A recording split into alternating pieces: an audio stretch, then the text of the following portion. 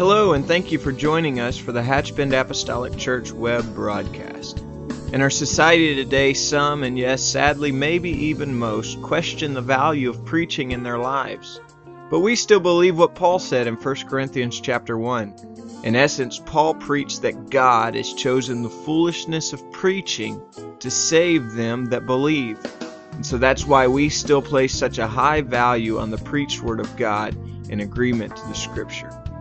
And so now I'd like to thank you again for joining us for a message from the pulpit of Hatchbend Apostolic Church. Praise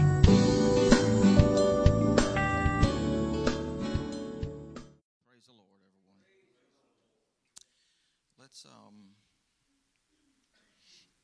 now that I don't value your prayer, let's pray one more time and ask God to touch us and touch those in Sunday school and touch us this day. Father, we thank you, Holy God. We love you. We praise you. Father, we ask you this day, right now, in Jesus' name, that you would touch us, anoint us. We thank you for your anointed word, God. Anoint us, I pray, in Jesus' name, that you would touch our mind, our hearts, Lord God. Help us to forget tomorrow and only dwell on you and dwell on this moment, Lord God. Touch us, I pray. Touch every teacher, Lord God. As your word goes forth, Lord God, I pray. Be with us, Lord God. Strengthen us, Lord God, I pray. In the holy name of Jesus Christ, Lord, I pray. Amen. And you may be seated. Thank you for standing. I'm going to start the lesson, and it says, what God says is true. And it's going to be speaking of the angel that goes to Zechariah. And so it picks up in the middle, basically, of what is happening. But let's go back, and I'll just read a little bit in the beginning of that chapter before we get to, and I'm going to start at the 6th chapter, and it speaks of Zechariah and his wife Elizabeth. And it says, and they was both righteous before God, walking in all the commandments and the ordinance of the Lord blameless.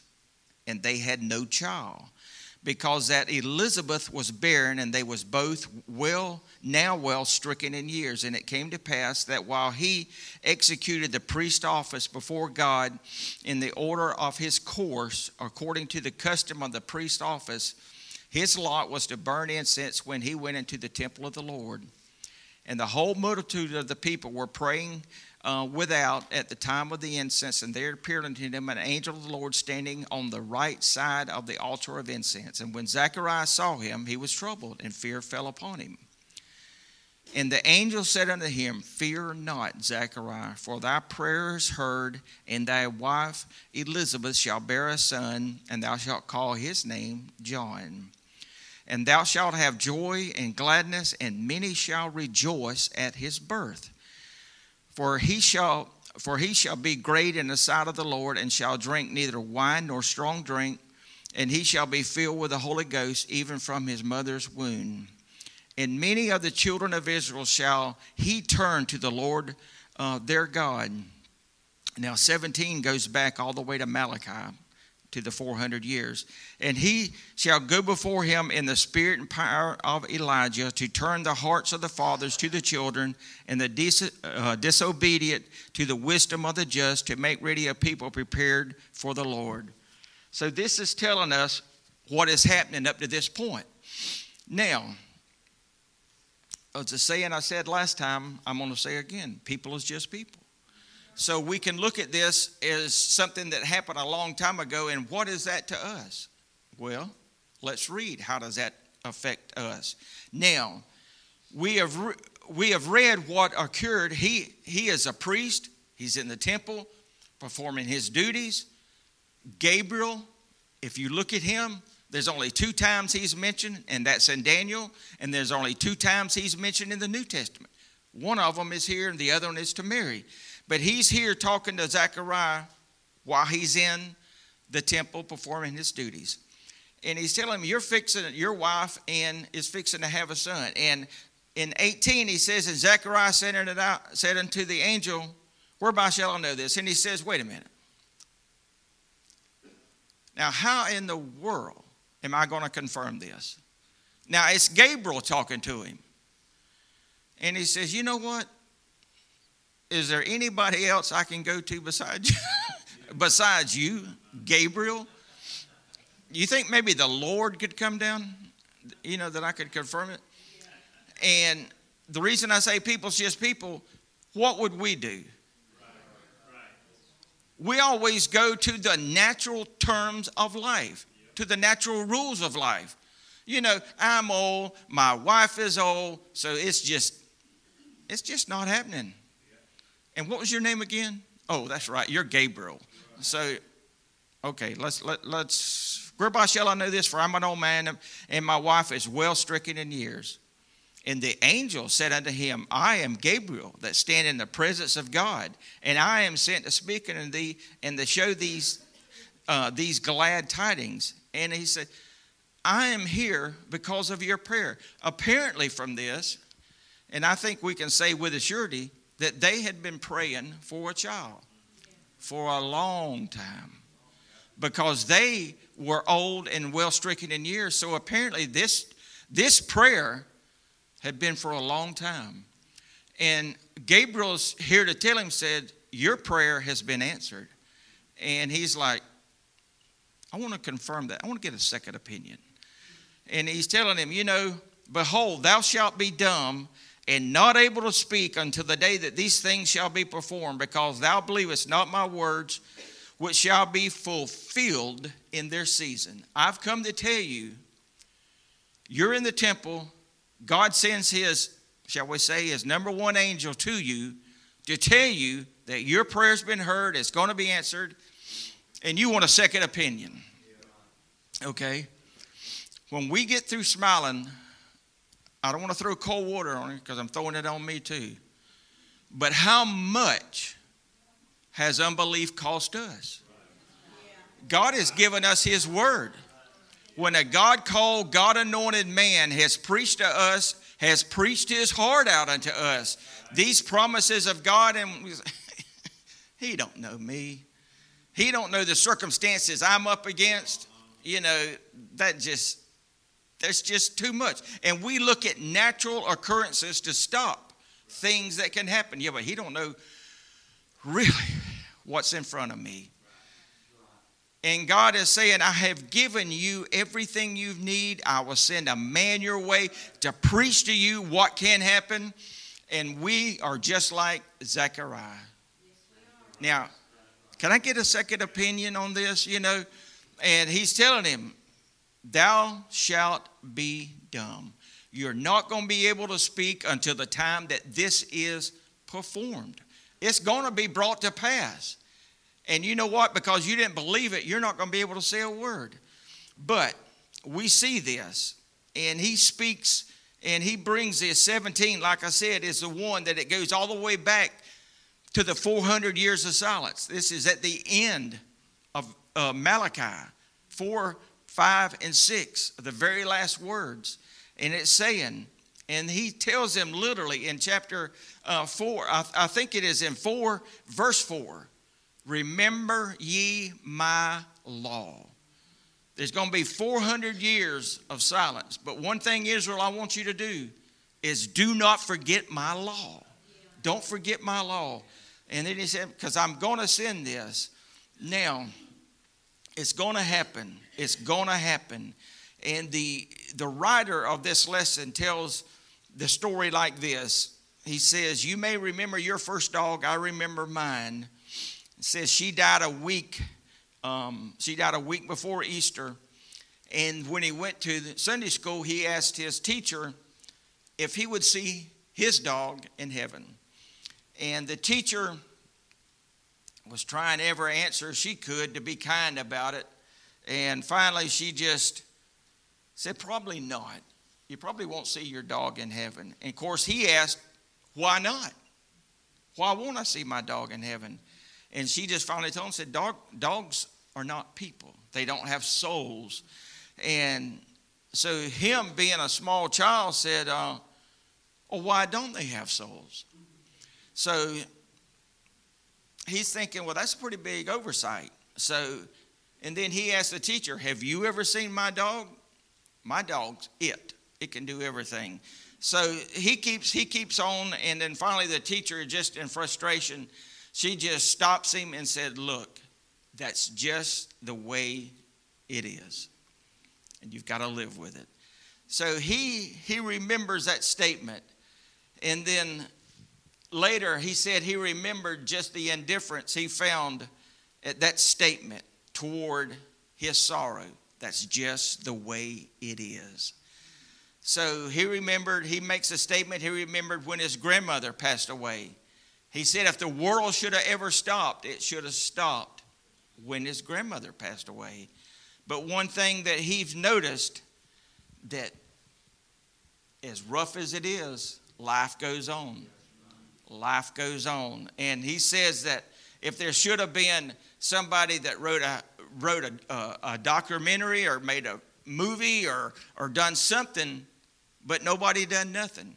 There was just a little old 50-word type put in a thing right side a ad for on a hardware store that he said it was all was put. But he said, but this woman lived through the Spanish flu, the Great Depression, World War II, the Korean conflict, the Vietnam War. She gave birth to 7 citizens and was married 60 years, kept the faith, and fought the good fight for 9 decades. But that's just the way it is. That's just life. That's just the way it is. He said he could hear his Sunday school teacher saying, that's just the way it is. The course of the world goes on with little regard to us. Life just goes on. That's just the way it is. But the biblical record, however, testifies of a Messiah who just did not accept the course of the world. He could change it. When he came across seems to be inherently different or unchangeable, he changed them anyway. If he wanted them changed, he just changed them. For the very beginning of the gospel story, we see God turn back the normal course of the world. The normal course of the world was not his way. So if he wanted to change something, he would just change it. John the Baptist was prophesied to be the forerunner of Jesus. He would be the voice in the wilderness crying during this time period. The angel Gabriel prophesied that Zechariah's son John would go before him in the spirit and power of Elijah to turn the hearts of the fathers to the children and the disobedient to the wisdom of the just, to make ready a people prepared for the Lord. And indeed, when he came of age, he was found in the wilderness. That's where John was found. The wilderness was a place of trial and testing, but it was also a traditional place where the word of the Lord was delivered to God's special messengers. It was that place. And God often used prophecy to prove that he is God. Only God can know the future. And then when someone prophesies of a future reality and it comes to pass, then it becomes evident that God has spoken to that person. Now, the promise given to Zechariah seemed impossible. Zechariah and his wife were long past childbearing years. For he said, whereby shall I know this? For I am an old man, and my wife is well stricken in years. Indeed, often the course of this world often militates against the solutions to our problems. This is why God's problems are often hidden inside the impossible. And sometimes I think that is why we have such an issue with God's promises. Because we live in this world, I hate to say it, we think like this world. And then when we come in and the preacher's preaching something that's not of this world, need I say it rubs the wrong way with us? And it's just,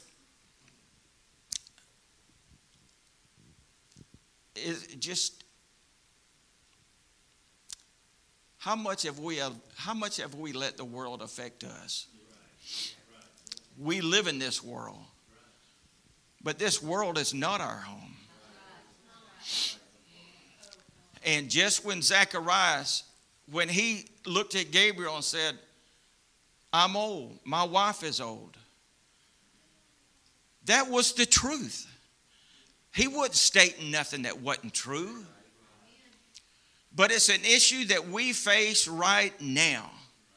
When God tells us we can do the great and we have these precious promises, what do we look through? Human eyes. We live in a world that won't even hardly now acknowledge there's a God.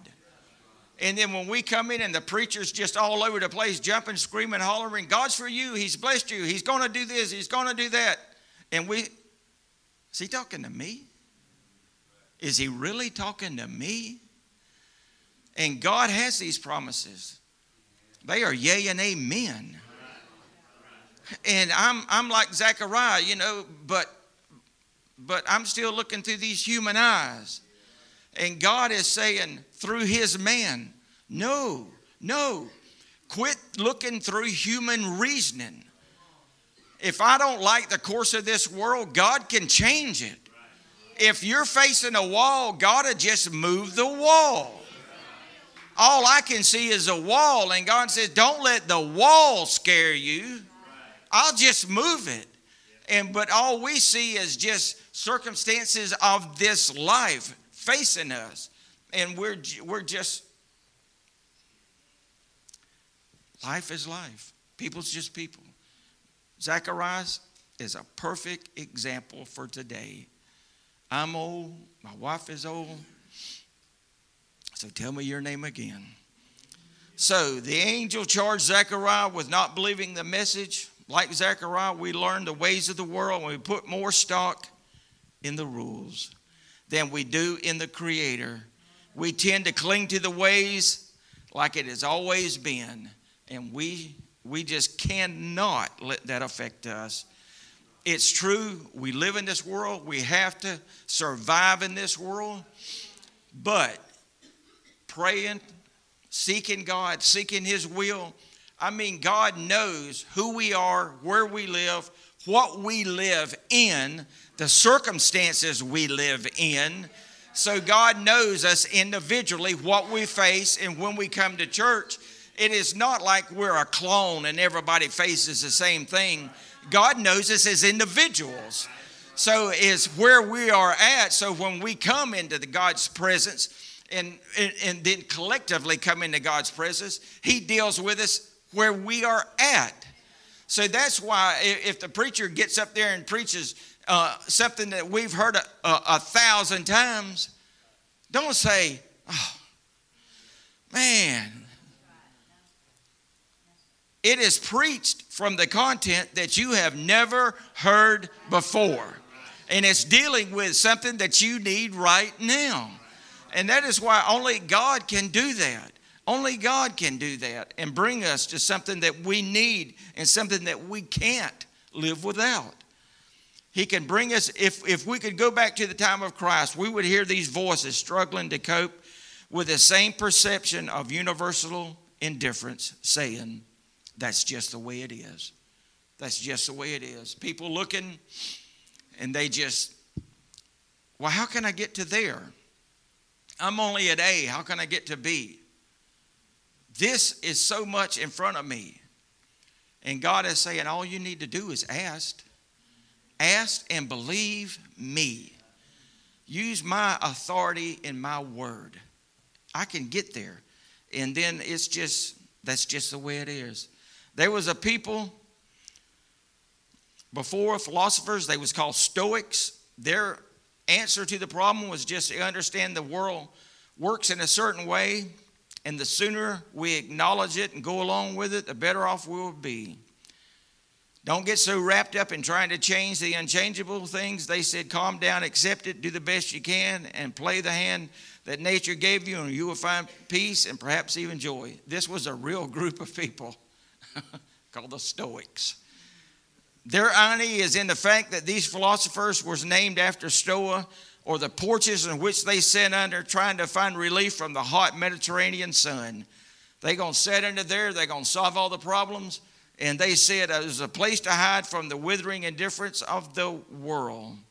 Now, has the human race really gone through eons of struggle, wrestling in mortal combat with reality, only come finally at the age of the Stoics, only whose battlefield with a mind is to answer everything and shrug our shoulders and say that's just the way it is. It shouldn't be the God-bought apostolic people of God. Whatever the way it is to the world, it does not have to be that way in God's church. It doesn't have to be that way. Yes, we're individuals. Yes, we do things. But the one thing we do not have to do is accept that's just the way it is, if we have faith enough to believe God. And one Stoic philosopher wrote it this way: all nature is but art, unknown to thee. All chance direction, which thou canst not see. All discord harmony, not understood. All partial evil, universal good. All spite of pride, and erring reason spite. One truth is clear: whatever is right. Now, if you've ever heard a beautiful lie, that's it. That's just accepting what it is, what will be. No, sir. No, sir. Not God's church. Eyes that see suffering and discord, but a mouth that says it's not discord, it's just harmony misunderstood. There are no weeds, only roses by another name. Not in God's church. We're not going along with it. We're not going to just put up with it. A century ago, George Bernard Shaw said that a reasonable man looks upon the world and adapts himself to it, while the unreasonable man looks upon the same world but expects it to adapt unto him. And the Stoic worldview is still much alive today. Most of the self-help industry and televangelism consists of warmed over Stoicism. Underneath this hollow and heartless wisdom, the message is, the whole task in life is not fixing the problems in the world, it's adapting to the world. But the Bible points us in another direction. For we have a high priest who is touched with the feelings of our infirmities. He knows what it's like. The Bible says he was tempted in all points as we are tempted. And when you look that up, all points means every conceivable way you could be tempted, God was tempted. That's what he knows. He knows what it's like. The angel gave proof of the truth to God's word by silencing the priest. In part, this involuntary silence was an echo of the silence of prophecy during the so-called silence years. Now, the divine prophecy returned with the birth of John. In the process, Zechariah learned that God's word can be trusted regardless of the way things seem to work. Now, the Bible even tells us that John was going to be filled with the Holy Ghost from his mother's womb. Now, that is truly remarkable. Hearing the story of Jesus is refreshing. He has consistently insisted God's word. He consistently insisted God's word is final. The course of the world is subject to God's plan and not the other way around. For instance, Jesus walked up to a tree in early spring expecting to find fruit. Long before he would have been able to bear fruit. Not only did he expect fruit there to be picking in late March, 5 months before the harvest, but when he saw leaves and no fruit, he expressed frustration and cursed the tree. Now, Jesus goes up to the tree. It's got leaves. The Bible says when you read the story that he was hungry. He had a reason to go to the tree. And the disciples was with him. The Bible even mentions that disciples heard him say it. It's like it sort of startled them. It's like, did he really just do this? He went up there, it had leaves, but no fruit. And here was Jesus. Okay, the man that wrote the lesson said it wouldn't have fruit for 5 more months. But this is Jesus. He was hungry, he wanted fruit. So he cursed this tree no more. So, I don't know. That's why God's word is true. He can do what he wants. Or look at it this way. The first Adam went to the fig tree He was looking for a covering, all right, but he was looking for a covering to hide. The last Adam went to the tree looking for nourishment. And when it didn't have nourishment, he cursed it, period. Now, there's a lesson in that, but I'll leave it alone. Now, the 12 disciples that was with him, that's why I believe it sort of startled them. You've got the leaves and no fruit? That didn't make Jesus happy at all. But the Bible says his disciples heard him, and it made mention of it. So they was thrown off, I believe, by Jesus because of the record of the event reverted to a kind of a respectful statement. After Jesus cursed the tree, the text says, and the disciples heard him say it. And it goes like, if we hadn't heard him say it with our own ears, how could you expect a tree to yield fruit in March? Well, you can if you're the Lord.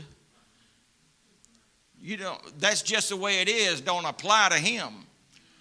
And what we have to keep in our mind so many times when the world and when troubles or trials overwhelm us, Lord, help us not to look through these eyes and think that's just the way it is. We drive ourselves crazy thinking, oh man, what is it going to take to fix this? And here's Jesus standing at a tree 5 months before it's supposed to yield fruit and says, you know what? You won't yield any more fruit. And just let God's word be God's word in our lives. Let unbelief quit causing God's word not to do what it's supposed to do. So they take, and this happens. But this Jesus of Nazareth behavior, the gospel writers, but they testified. Jesus, they followed, did not look at human behavior and say, that's just the way it is. The reasonable person says, I cannot fix a problem, it's too big, but I can fix my attitude toward the problem. Well, the problem is the constant, the attitude is the variable. But with Jesus, there is no constant. With us, the problem is a constant. Our attitude is the variable. If I can at least fix my attitude toward it, but if we can say, God, help me. There is no constant with you. You can remove anything. You can help me get over anything. So whatever's bothering me now, the constant that's bothering me now, you can eliminate. You can help me with it.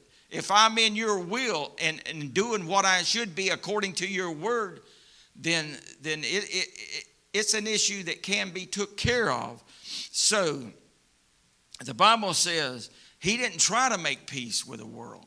Jesus brought his own peace. It was not go out and, well, they're mad at me for saying this or doing this. God brought his own peace. He brought his own peace. And all the evangelists in their own ways told of a kind of a man who compared a mountain to a mustard seed and said the seed was bigger. Now you would have to be with him, Jesus, in his day and understand what he was talking about, because you would not get that at all. He's talking about a mountain and the grain of a mustard seed. And he said if you would just have the grain of a mustard seed of faith, you could move it. And he said the seed was bigger than the mountain. And you think, what? And what is he talking about?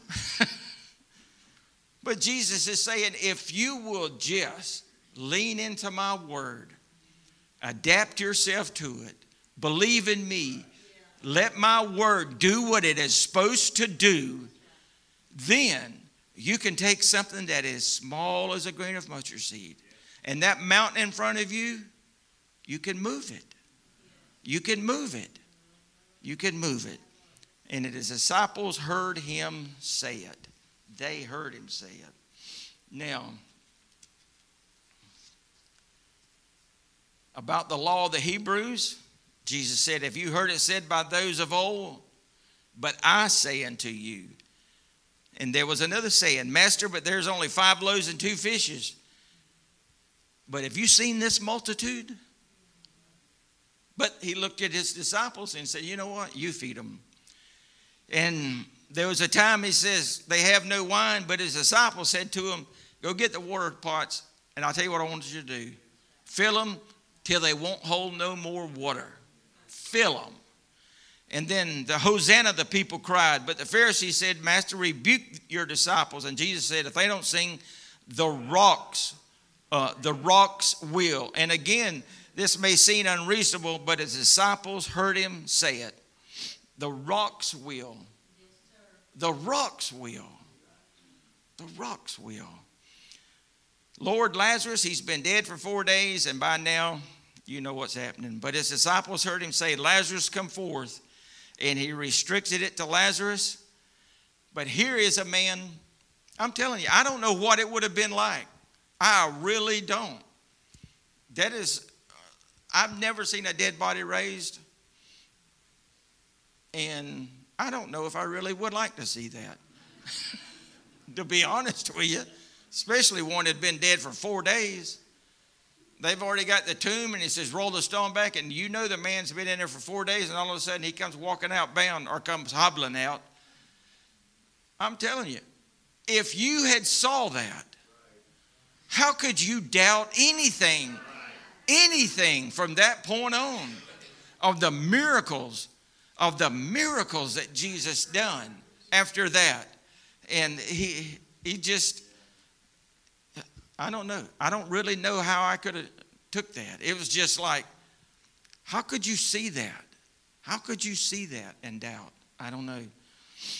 But this, and we know the Bible says human sin required the blood of God. And we know that at that point, God didn't have no blood. But he took, we know in the Old Testament, made himself a body. We see it happening from the Old Testament on. God came, shed his blood.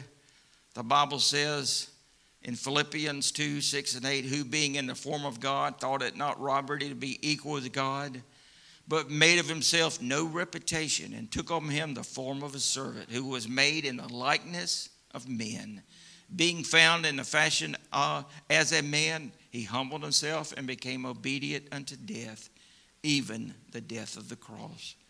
That was one of the most cruelest means of death that there was. And I don't know what, I don't know if angels has emotions, so to speak. But when it come to the point of realization, when heaven realized what it was going to cost to fulfill this need, when they actually realized that God was going to leave heaven and dwell in a human body. I don't know what, we call it sticker shock. I don't know what it really must have been like knowing that God was actually going to leave heaven and dwell in a human body. That had to be, I don't even know what that must have been like. But the price of our redemption was the treasure of the ages, the Prince of Peace, the everlasting Father, the Rock of Ages, the Good Shepherd, the Alpha and Omega. The price tag of our salvation literally was the Son of God. God has spared nothing to save us. He didn't hold one thing back. And do you think such love, such profound expense of the Spirit could be daunted by our flaws? Do you think heaven would go to such lengths only to be confronted by our sins and say, well, I guess that's just the way it is? Not for a moment. Not for a moment. Grace was given to us. Grace will not be defeated. It has been given to us. God has just found a way for us to be redeemed. And then while it was happening on the hills of Jerusalem, children going through the streets, fathers was tearing loaves, dipping the pieces down in bitter spices, passing them around the table. The city's leaders was planning an illegal trial, false witness. They was receiving summons as a servant of the high priest was waiting for Judas. And Jesus said with his disciples, he took the bread, and when he had given thanks, He broke it and gave it to his disciples, saying, "Take, eat. This is my body. And then he took the cup, and when he had given thanks, he gave it to them. And they all drank from it. This is the blood of the covenant, which is poured out for many." He did this. Now that we are redeemed by his blood, we cannot simply make peace with the things are in our world. We have been called out of that kind of darkness into his marvelous light. We must not conform to this world. To all of life's heartaches, it might be tempting to say that's just the way it is. But if you listen closely, you will hear another. From a dark skull-shaped hill many years ago, the earth shook, and our Lord dies. And our disciples heard him say, "It is finished." And when the Lord said, "It is finished," he meant it. Everything that I think that we need to live this Christian life, when he said it is finished, was made available unto us. We can have it. We can have whatever comes our way, whatever comes in front of us. Let's acknowledge the strength that we have. Let's acknowledge what God's word is. It's true. Nothing can stand against us. If we won't give up or give in or allow the enemy to defeat us or allow our own flesh to defeat us, we can overcome the enemy. We can overcome. I'm going to ask you to stand if you would. Let's pray. God of heaven, we thank you this day. We thank you for your word most of all. For it is a strength, Lord God, to our soul. We thank you, God, for what you've given us, Lord God. We praise your name this day, Lord God. I ask you right now to seal this word, God. Thank you for your goodness, Lord God. Thank you for your word that you've implanted in us. Touch this day, Lord God. Strengthen each and every one of us, Lord God. Have your way, Lord God, I pray. In the holy name of Jesus Christ, I pray. In Jesus' name, amen. God bless